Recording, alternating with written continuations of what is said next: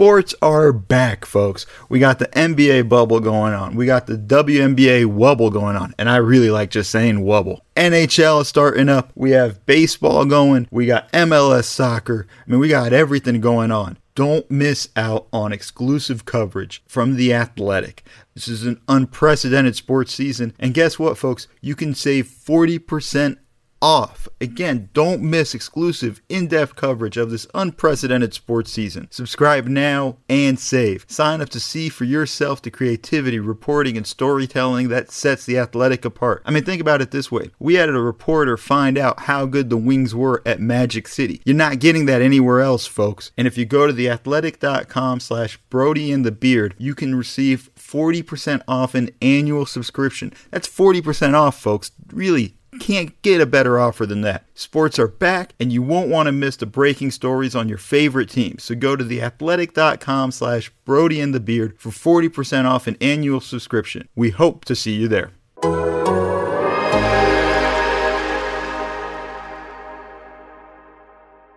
On today's episode of Brody and the Beard, Kelly and I are going to talk about the NBA being back, baby. We're going to talk about the Rockets, what they looked like on offense and defense, and the road ahead. If the offense is triangular, it's something like a prism. Put you on that lockdown defense like a prison. Hakeem was the dream, the MVPs must be his children. They won 22 games in a row, that's a rhythm.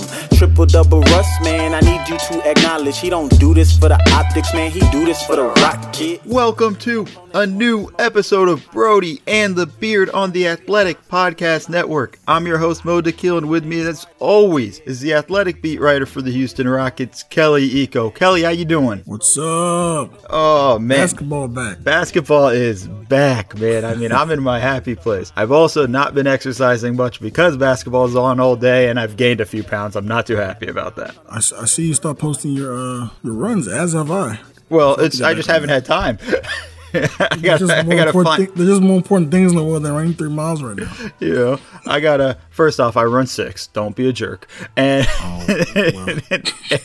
and I just don't have time because every time I wake up, get some work done, whatever, right when I'm about to go for a run, I'm like, oh, a game's starting. I got to go lock in. So, but that's a good thing. We got games back. It's been phenomenal. I want to ask you, Kelly, just off the bat, what have you enjoyed about watching the games? I don't want to get into the plays on the court and all that yet, but just the visual aesthetics, everything, you know, the virtual fans, all that stuff. What have you enjoyed? What did you like? What didn't you like so far? I think I was a bit conditioned to it, having, watched the Premier League and how they play without fans. But my favorite part of these games has been whenever somebody famous is on the virtual seat and they can hear themselves being talked about. And it's like a late reaction because there's lag and they have to look up and wave or smile, something like Paul Pierce or Kemba Walker's mom, just people like that. And it's been funny to see their live reactions. But apart from that, I haven't been really too impressed with the enhanced audio we were promised. I thought we were going to get some nice color. Although I did see somebody's tweet,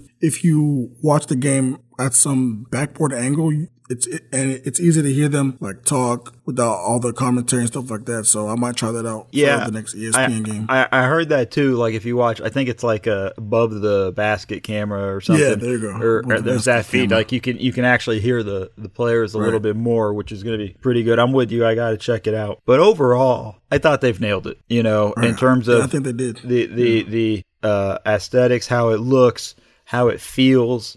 These games, I mean, we've had 4 days of great basketball. We're recording a Monday morning. In the games across the board have been pretty good. The intensity's been great. The benches have been pretty awesome. Like I've seen that stuff. Robin Lopez running from the corner all the way to almost half court after Brooke Lopez makes a shot. Like there's been that stuff and fun environment. I thought the NBA nailed it with the video pregame.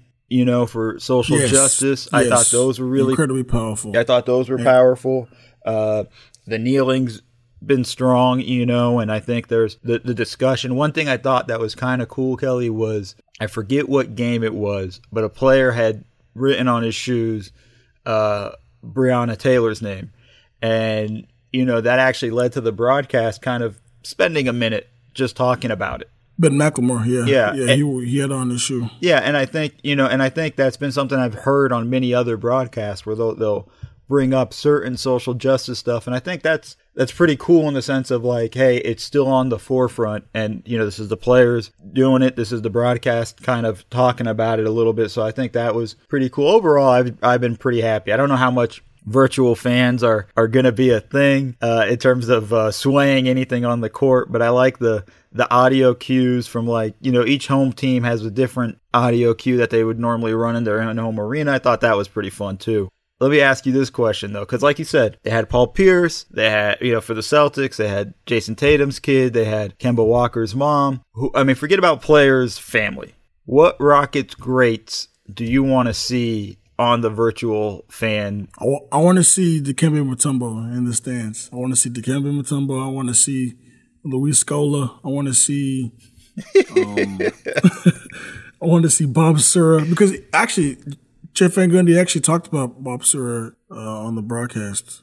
One of his former players. But yeah, I want to see some more Rockets names. I want to see. This is got to see the dream. I need to see Hakeem out there I need to see Hakeem on one of the virtual fans. Moochie Norris. I gotta see one of those guys. I want to see Clyde. I want to see Clyde Drexler there.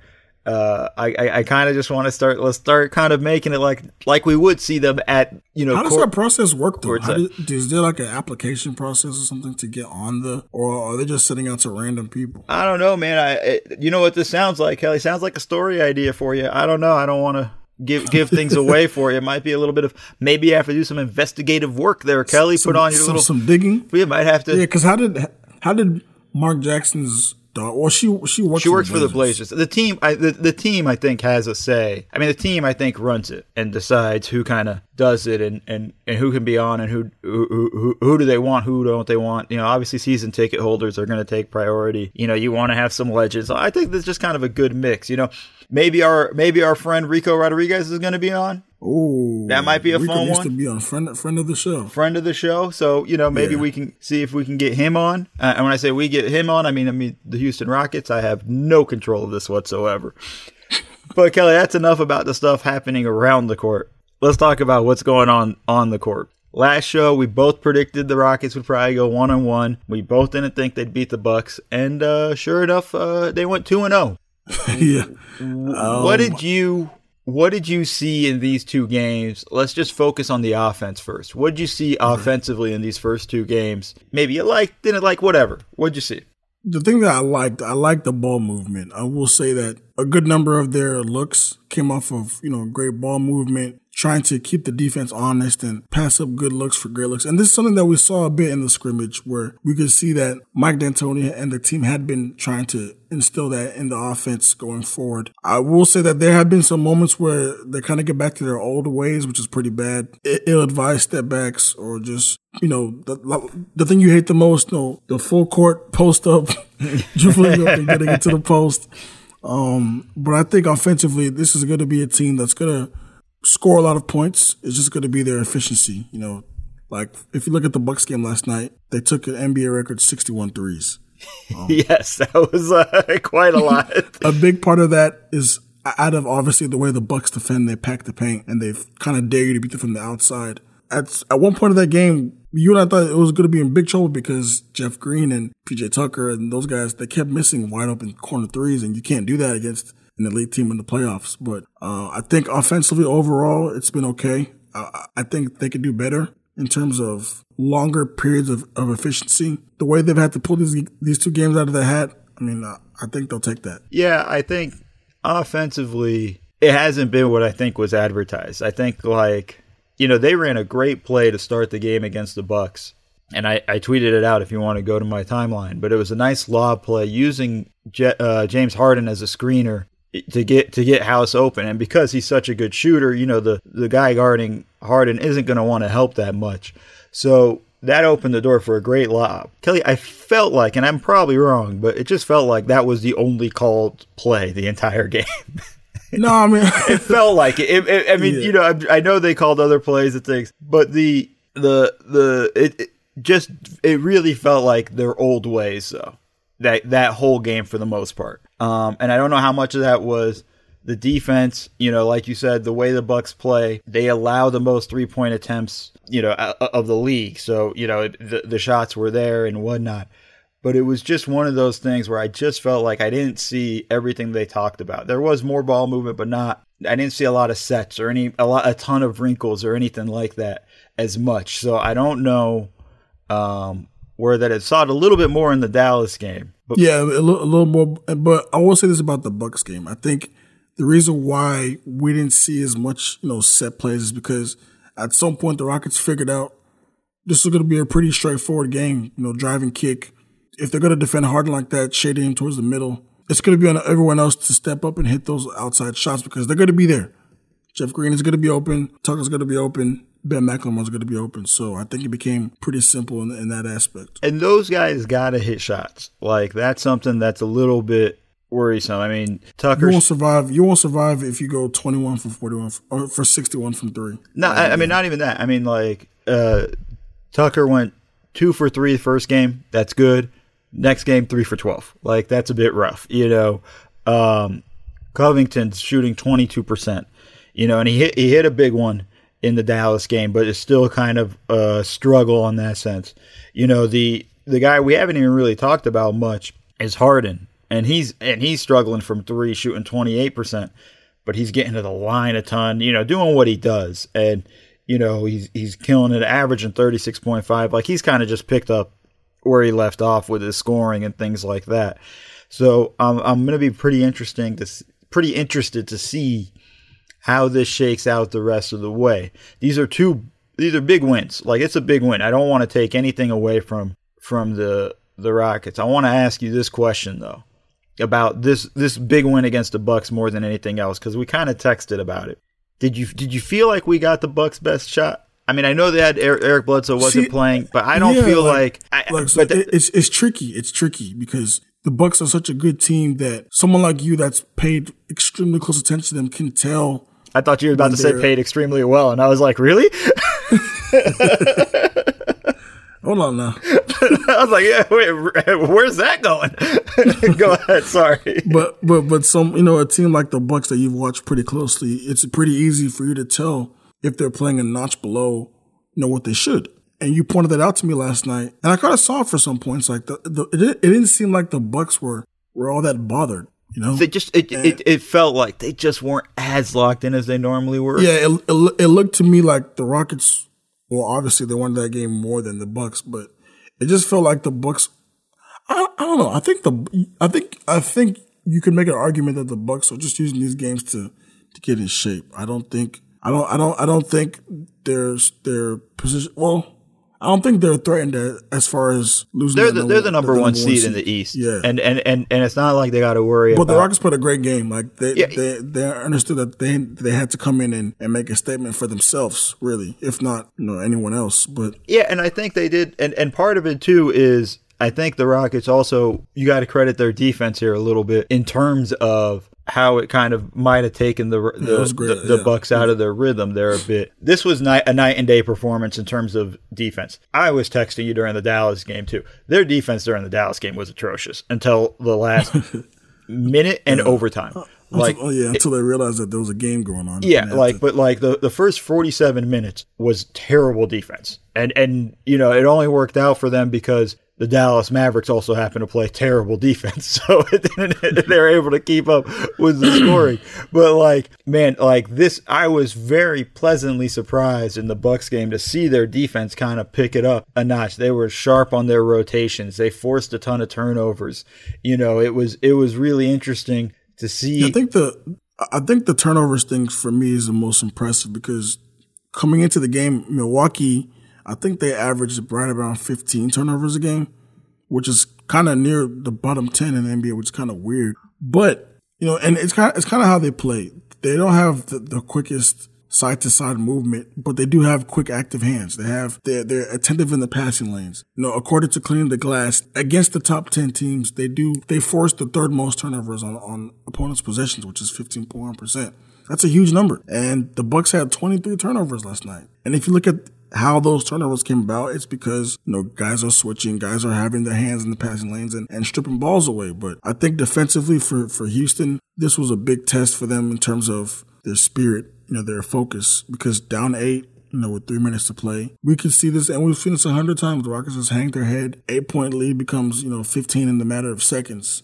You have to give them credit. It was a huge test for them, because if they had lost the game, obviously you could have said, it's the Bucks, they're the best team in the NBA. But the Rockets have something to prove in the bubble. I mean, yeah. I mean, they're rolling. I mean, they looked good in this game. Like, this was a game I felt pretty confident about. There is the one thing that just scares the crap out of me, Kelly. And you know what I'm going to say. It's the rebounding. Yeah. They got out-rebounded by 29. Terrible. They got rebounded by 29. Like, I think the Bucks turned that into 22 second chance points.